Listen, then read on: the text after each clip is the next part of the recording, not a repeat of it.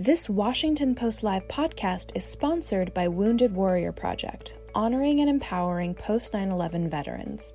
You're listening to a podcast from Washington Post Live, bringing the Post's newsroom to life on stage. The transition from military to civilian life can be daunting for many veterans. In this segment, Representative Mark Green and Kathryn Monet, the CEO of the National Coalition for Homeless Veterans, joined the Washington Post to discuss the challenges returning veterans face. Let's listen. Hello, everybody. I'm David Ignatius, back with you again. In this segment of our program, we're going to talk about the financial and medical challenges that face veterans in transition. I'm joined by two guests who are experts on this, who are going to help us think about it. First, Kathryn Monet is CEO of the National Coalition for Homeless Veterans. Also joining me is Congressman Mark Green of Tennessee, who's himself a veteran, a doctor, who's been passionately involved in issues involving healthcare and transition for our vets. Congressman Green, let me begin with you. You're a model of what the transition should look like. You came back and started your own company. You've had success in so many areas. Maybe you could tell our viewers what makes for a successful transition back to civilian life. And also maybe you could think back to people who you served with who had a rockier time and why that was and what we can do to help them. Sure. Well, first, thanks for having me on. I really appreciate you guys doing this program. And, my sort of pathway to the success we had was getting involved with folks who had actually started companies. I think there are a lot of organizations out there that help veterans through the transition to find jobs. So there's lots of job placement stuff out there, how to write a resume, those kinds of things. But there aren't very many how to start your own company. And so there's an organization now that I've been a part of called Bunker Labs, which actually is an entrepreneurial incubator for veterans. You can start going and taking their classes before you get out. And that company now has linked veterans who are starting their own companies to venture capital dollars and been successful in launching 100+ companies. But there are those assets out there, and tapping into those are what made me successful and others like us. I absolutely can think of dear friends who stood next to me downrange and who struggled when they came back. One guy had a back injury and got addicted to narcotics and self-treated not only the injuries, the physical injuries, but also the unseen scars of war, the heart and the mind, and struggled for a very long time. Other organizations came in and helped him, like Reboot for Recovery, Operation Stand Down, Soldiers and Families Embraced, organizations like that sort of help deal with that heart piece of being a warrior and having to take a life, and the other piece of that, surviving when perhaps maybe your friend doesn't. That creates a tremendous amount of guilt that our men and women coming home from war have to overcome. Congressman, that's powerful and personal and helps us all see these issues in immediate terms. I want to turn to Ms. Monet and ask you to talk about the problem of homelessness among veterans. I think it's not widely enough appreciated that there's a significant part of our homeless population that's men and women who've served overseas, served our country. Talk just a little bit about that pathway, the unsuccessful transition that leaves people without a home, on the streets. Just tell us a little bit about how that happens and then how we can think about dealing with it. Yeah, so that's actually a really great question. So transition can contribute to homelessness in that there isn't a lot of coverage in the TAP program that relates to housing, how to find housing, financial management, and some of the things that we heard from Mr. Kastner in the earlier segment today. I think increasing the focus on those areas would be incredibly helpful, but not all homelessness is related to transition, right? The predominant population of veterans that are homeless right now tend to be your Vietnam era, your first Gulf War veterans. And so I think we'll see that start to change as we get further out from the current conflicts that we're in. And let me just ask you to continue with that as you think about homelessness. Are there additional steps you think that the Defense Department should be taking, that groups like yours would like to take, that address this problem more specifically, as you say, with a potential addition to the homeless population from our post 9/11 vets? Yes, absolutely. So one of the things that's, I guess, a little known thing that we do at NCHV is run a toll-free hotline where veterans in a housing crisis can call in. And it's surprising to me the number of calls we get from new veterans who are transitioning out of the military who have just basic questions on how do I find an apartment? I don't know how to do that. I'm not sure where to start looking. So I do think that, the transition component in terms of TAP should include some education on housing and homelessness and the resources that are available. But beyond that, there is this really jarring statistic where 33% of your veterans experiencing homelessness are African American, but they really only make up 12% of the population. And so I think in terms of looking at homelessness prevention, we need to be looking at the broader systematic challenges that veterans face, right? And I think one area that the DoD could really dive into is looking at equities within the military justice system and thinking about, how the justice system dispatches justice, quite frankly, and thinking long term about the impacts that that has on a veteran as they go through life without the ability to access any VA services. That's powerful, especially in these weeks when we're thinking about racial justice issues with, I think, a new and special focus. Congressman Green, I should say Dr. Green too. You are, in addition to your extraordinary service in the military and in Congress, a survivor of two different types of cancer. You're now cancer-free. But I've read that some of that exposure seems to have come from a subject we explored last week in the first installment of this series, namely burn pits and the toxic releases from those pits.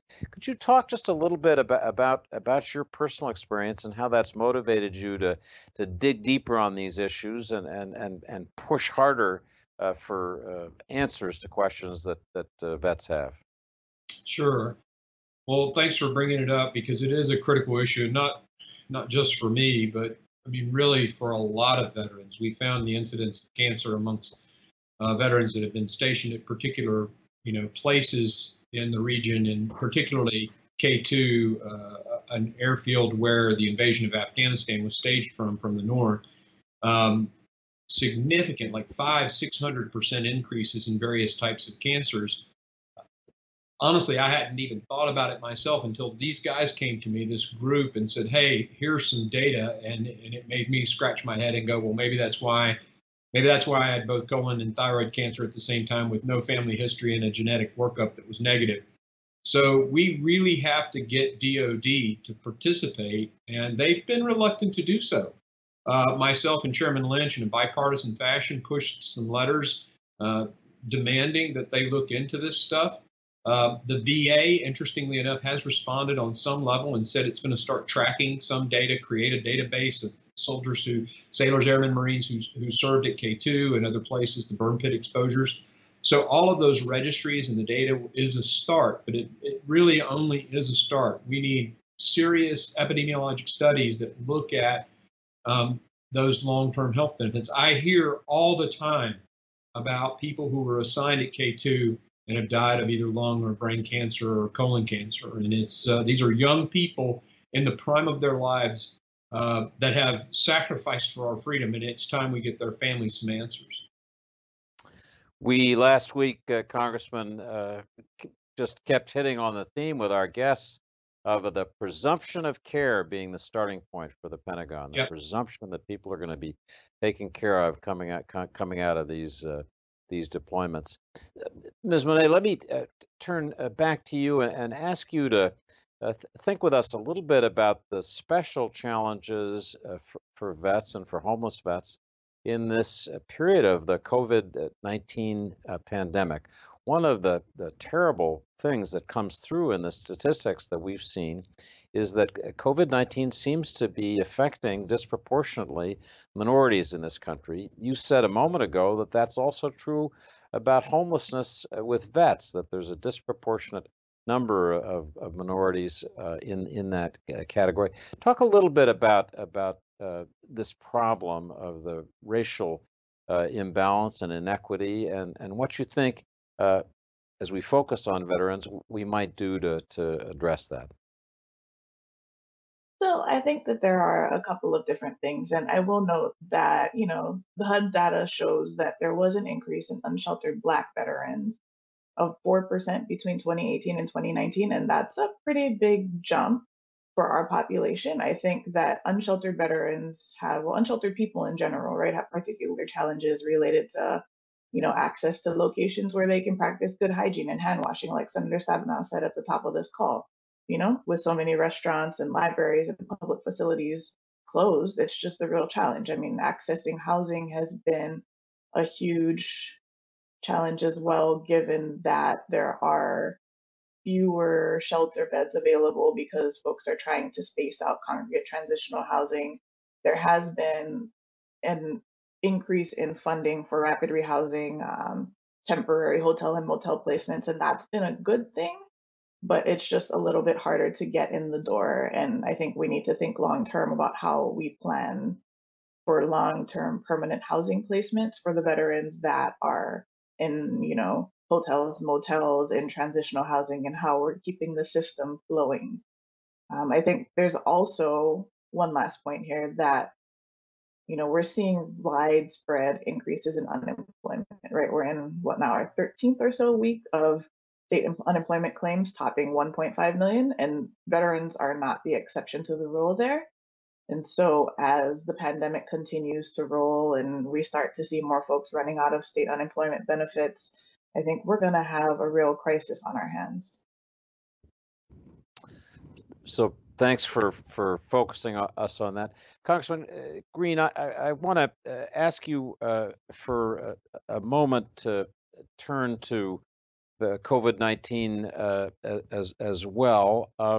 You have a particular interest and motivation because of Fort Campbell, which lies on the border of your state, Tennessee, and Kentucky. And I've read that many Fort Campbell personnel were deployed in the early days of this pandemic to the hottest of the hotspots, New York, Boston, other areas where the pandemic was really hitting hard, and they suffered all the risks that go along with that. As we know, the medical danger for our frontline healthcare workers has been extraordinary. Could you just talk for a minute about these service people from Fort Campbell and elsewhere who were part of the response, and what you think we might try to do to say thank you to them or to deal with their particular problems as we come out of this period? Absolutely, and thank you for asking about these guys. They are the best. The 101st Airborne Division and all the assets at Fort Campbell are serving the nation in Africa, in Europe, and of course they responded to New York and other hot spots with their medical resources. They're on the border right now, helping CBP down there. The men and women that sit at Fort Campbell are serving the nation in an amazing way. I think obviously they're in a good patient population in terms of COVID-19. We know that 80% of the people who've died from COVID-19 are 65 and higher. That the healthy, well cared for, physically fit, well-fed person in their 30s, 40s, 20s are pretty safe when it comes to this virus. And DOD implemented some, and some would say draconian, but their quarantine methods were exceptional and protected the force, protected the spread of the virus, at least at Department of the Army. No one at Fort Campbell that's gotten the virus has succumbed to it, and the medical personnel out there have done a fantastic job. And of course, they did contribute greatly in New York and in Boston forces from right here in my hometown. So very proud of their service. Having served on that installation myself, it is a strategic asset to this nation, and the men and women out there are they're amazing. Congressman, in the 1 minute that we have left, I should ask you how's reopening going in Tennessee? What are you seeing in terms of the ability to reopen, of any spikes in incidents of COVID-19? Give us a report from your state.